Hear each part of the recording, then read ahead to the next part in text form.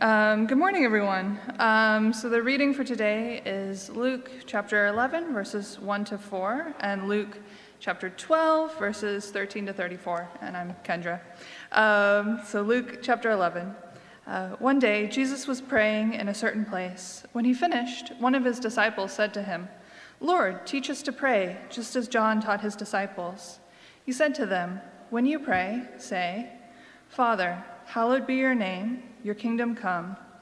Give us each day our daily bread. Forgive us our sins, for we also forgive everyone who sins against us. And lead us not into temptation.'" And then Luke chapter 12, verses 13 to 34. Someone in the crowd said to him, "Teacher, tell my brother to divide the inheritance with me." Jesus replied, "Man, who appointed me a judge or arbiter between you?" Then he said to them, "Watch out. Be on your guard against all kinds of greed. Life does not consist in an abundance of possessions." And he told them this parable. The ground of a certain rich man yielded an abundant harvest. He thought to himself, "What shall I do? I have no place to store my crops." Then he said, "This is what I'll do. I will tear down my barns and build bigger ones, and there I will store my surplus grain. And I'll say to myself, 'You have plenty of grain laid up for many years. Take life easy, eat, drink, and be merry.' But God said to him, 'You fool, this very night your life will be demanded from you. Then who will get what you have prepared for yourself?' This is how it will be with whoever stores up things for themselves but is not rich toward God." Then Jesus said to his disciples, "Therefore I tell you, do not worry about your life, what you will eat, or about your body, what you will wear. For life is more than food, and the body is more than clothes. Consider the ravens. They do not sow or reap, but they have no storeroom or barn, yet God feeds them. And how much more valuable you are than birds? Who of you, by worrying, can add a single hour to your life? Since you cannot do this very little thing, why do you worry about the rest? Consider how the wild flowers grow. They do not labor or spin, yet I tell to you, not even Solomon in all his splendor was dressed like one of these.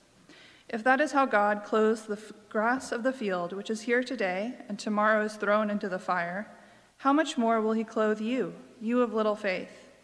And do not set your heart on what you will eat or drink, do not worry about it. For the pagan world runs after all such things, and your Father knows that you need them.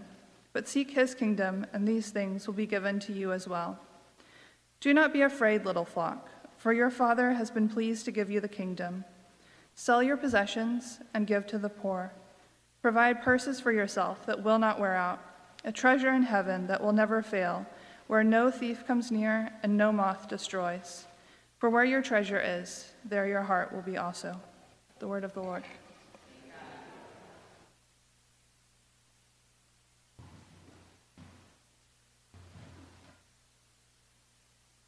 When Julie and I first got married, we were like many young couples who were trying to build our home as we grew our family.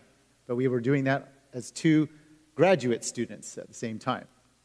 We moved into this older home with whatever furniture we had, and we expected to upgrade appliances and furniture over time as much as we could afford to.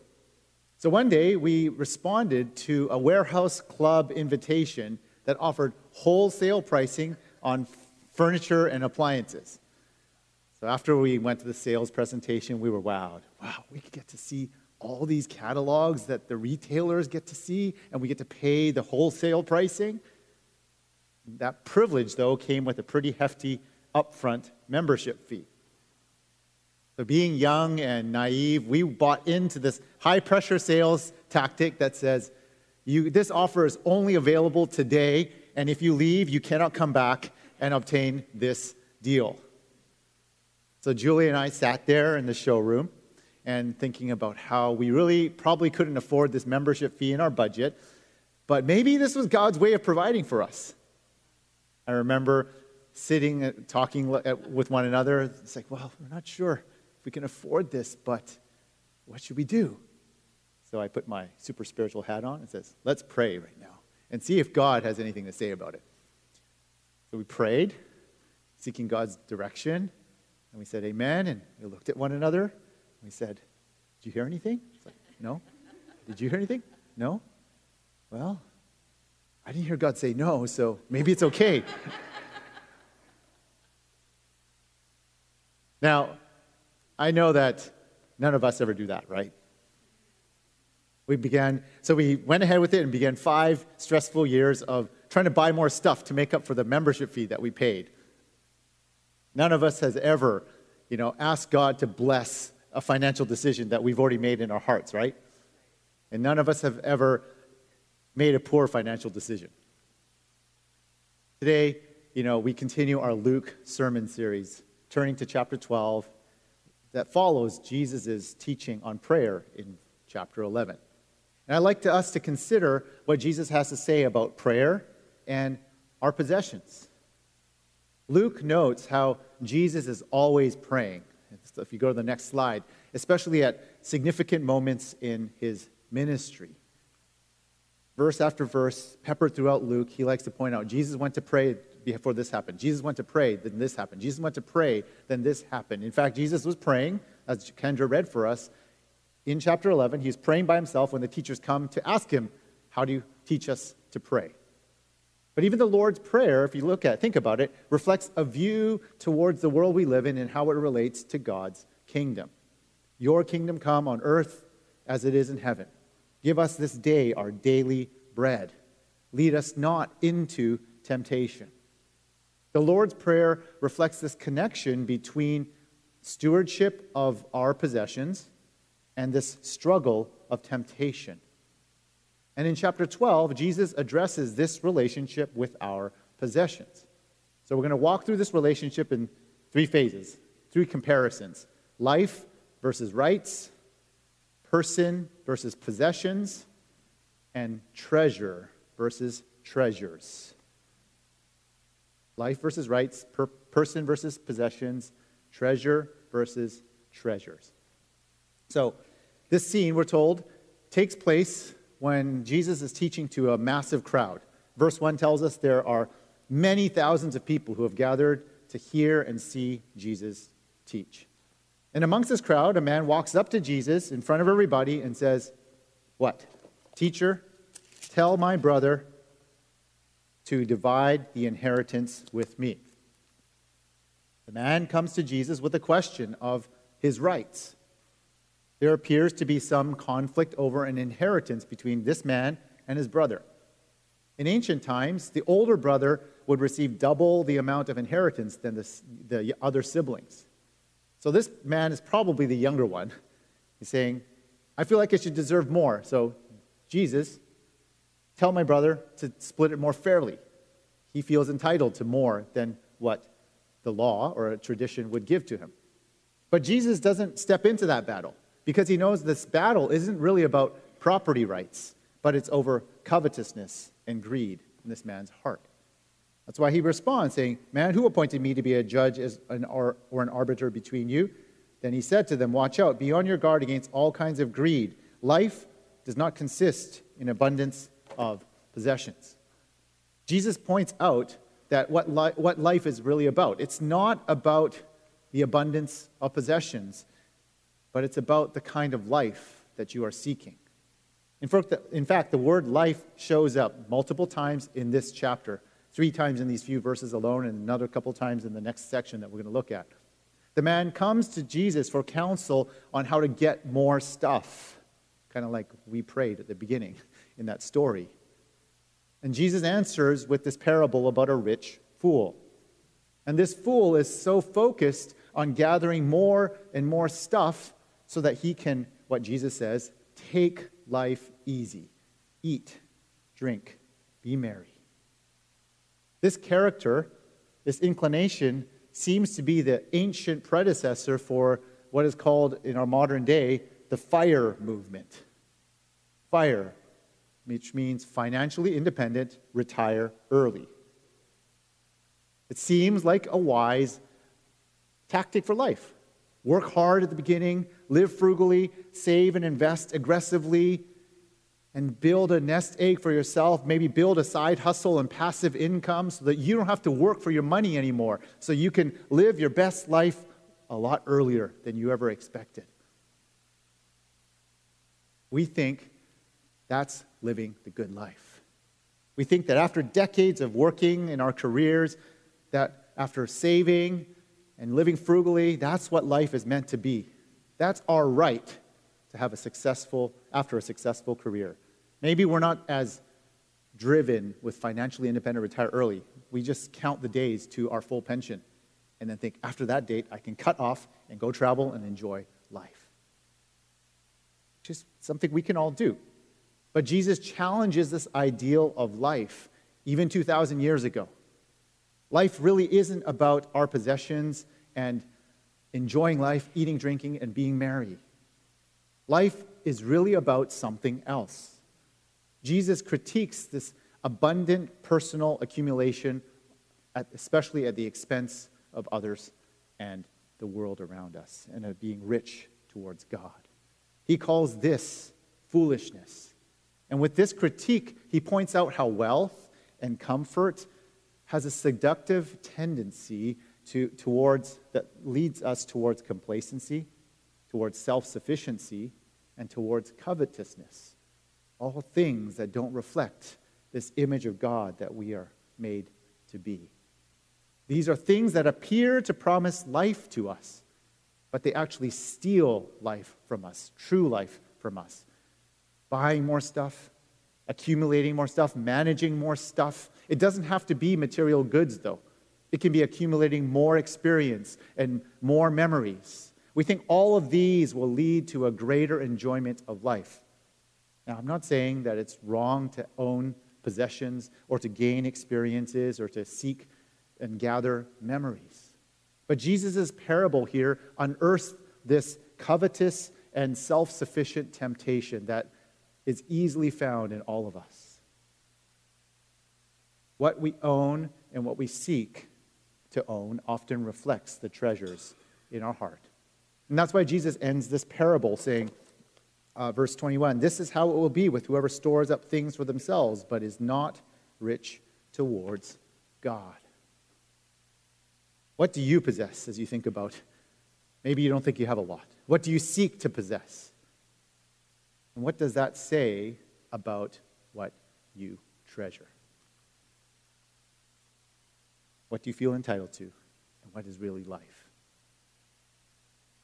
After addressing this man's question about his inheritance conflict, Jesus turns from this crowd that's before him and talks to his disciples specifically about our relationship with our possessions. What does he say? Food is necessary. Don't worry about your life, what you will eat, or about your body and what you will wear. For life is more than food, and the body more than clothes. Clothing is necessary, food is necessary, but don't live as if those things are the most important things.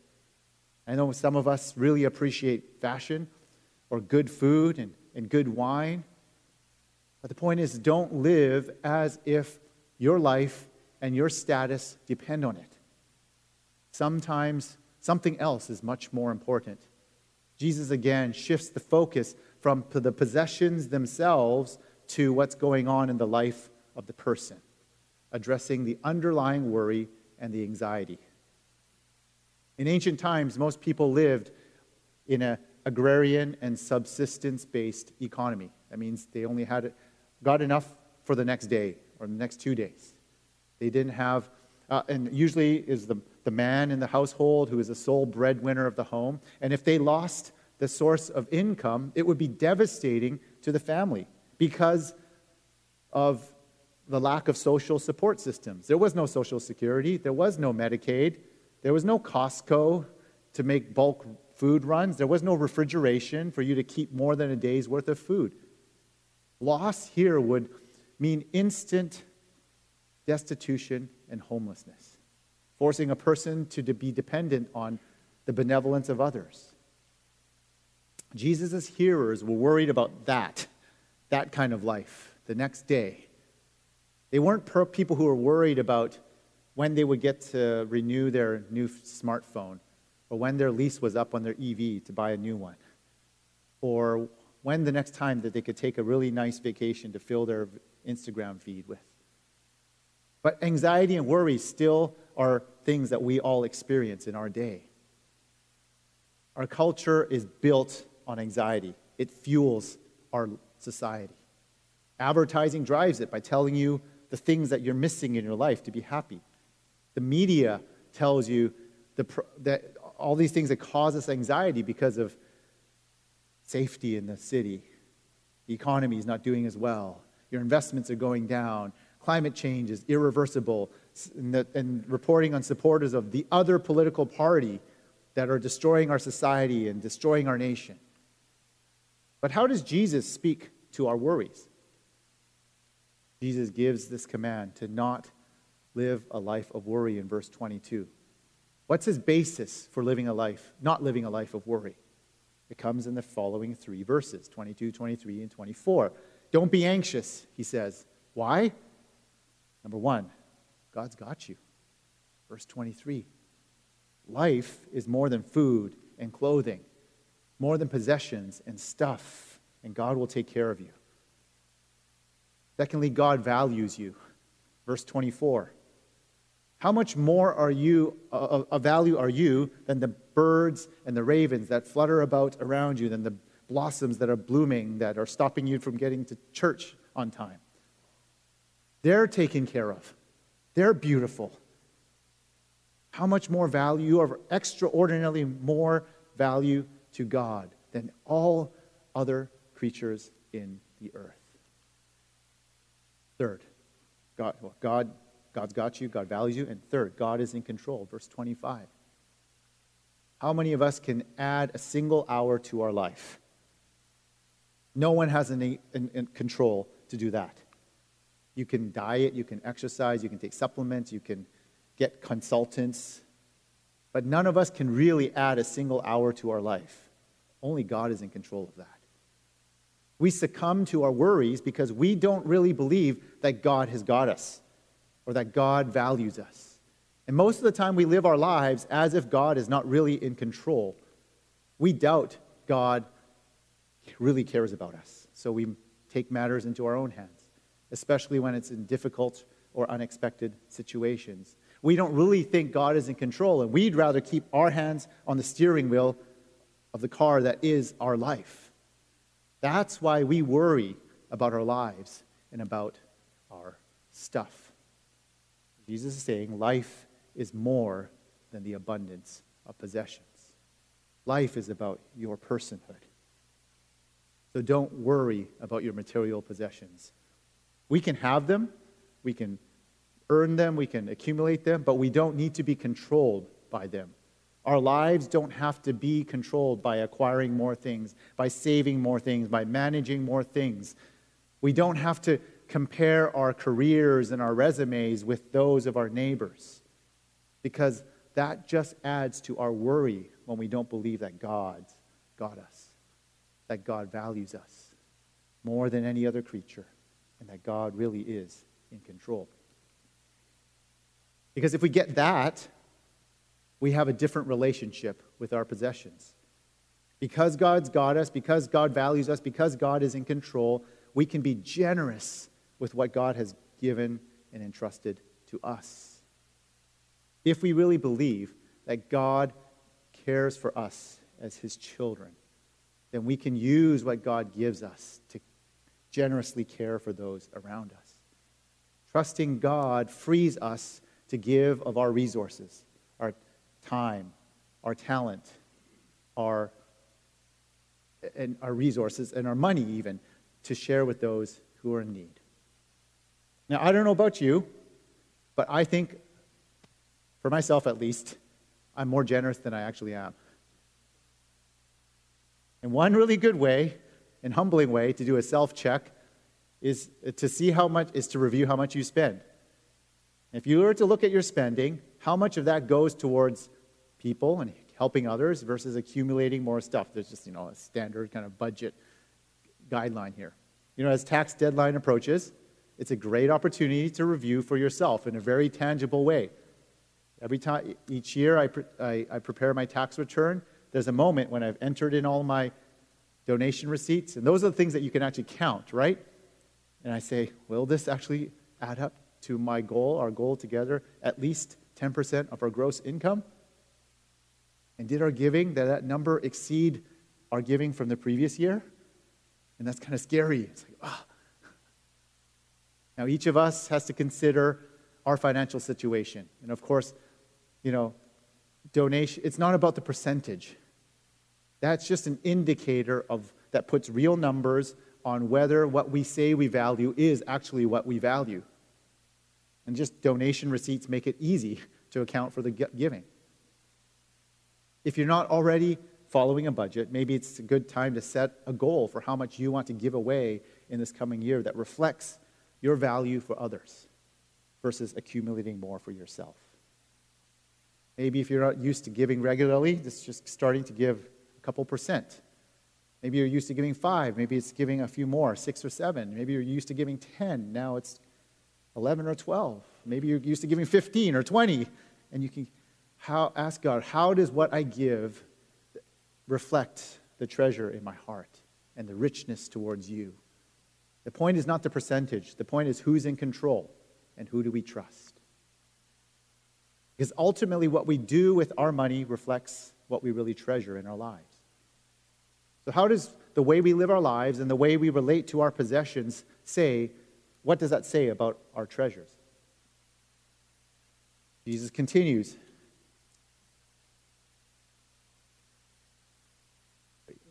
Okay.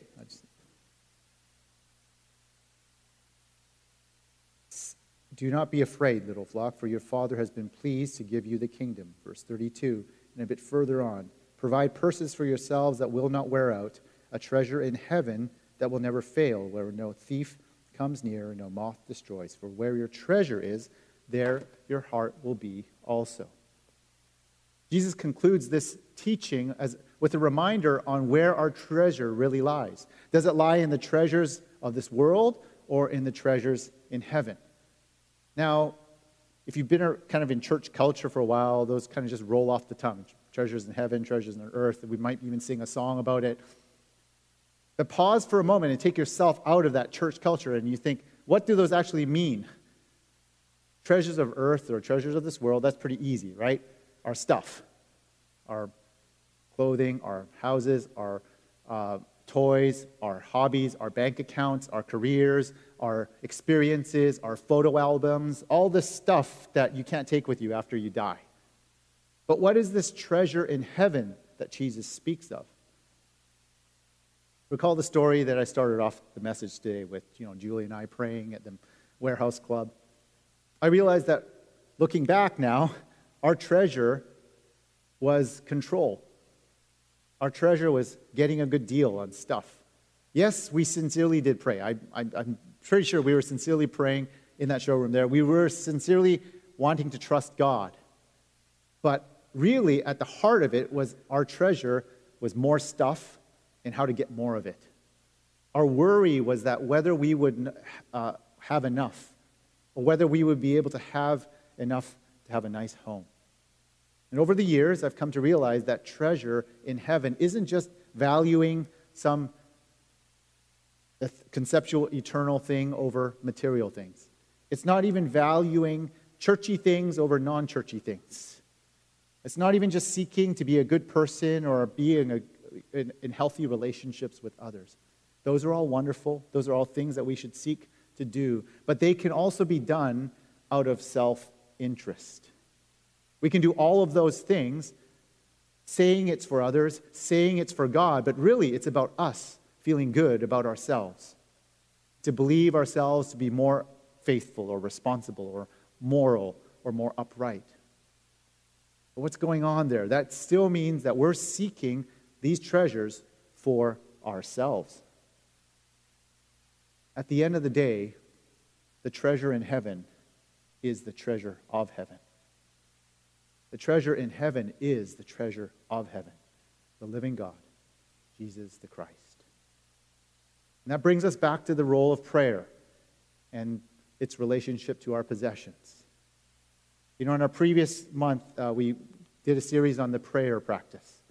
And there we learned that prayer isn't only about getting stuff from God. It's not about getting God to do what we hope God to do.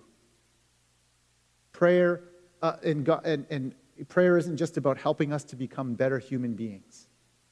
Prayer in Christian spirituality is really about simply getting God. Prayer is about being with God. And as we learn in that series, prayer is looking at God, looking at you in love. Because in prayer, prayer unearths the treasure that God is to behold. And prayer is this process through which God becomes our treasure, especially when we contemplate God through the life and the ministry of Jesus, God's Son. You know, in prayer and in God's loving presence, our worries and our anxieties decrease. And our yielded trust in God increases. It's not because of the praying, but because of the one that we pray to. Our desires, our values are transformed in God's presence. Our longings are reshaped in the presence of the Almighty God. What we think is important and what we think is vital, what we think we're entitled to in life, that all changes in God's presence. The God of love looking at us. All of that disappears in the presence of a holy and loving God. See, God's holiness and perfection remind us of how imperfect, how selfish, and how unworthy we are for all the things we think we deserve in life. But God's love and grace pouring out on us remind us that we are provided for, that we are valued, and that God is in control. How do we know these things? God's holiness and God's love are ultimately revealed in the generous and gracious work of Jesus, especially on the cross. Jesus is the one who has no home to lay his head. Jesus is the one who gives of himself and who yields himself to the will of the Father to share what he has with the world.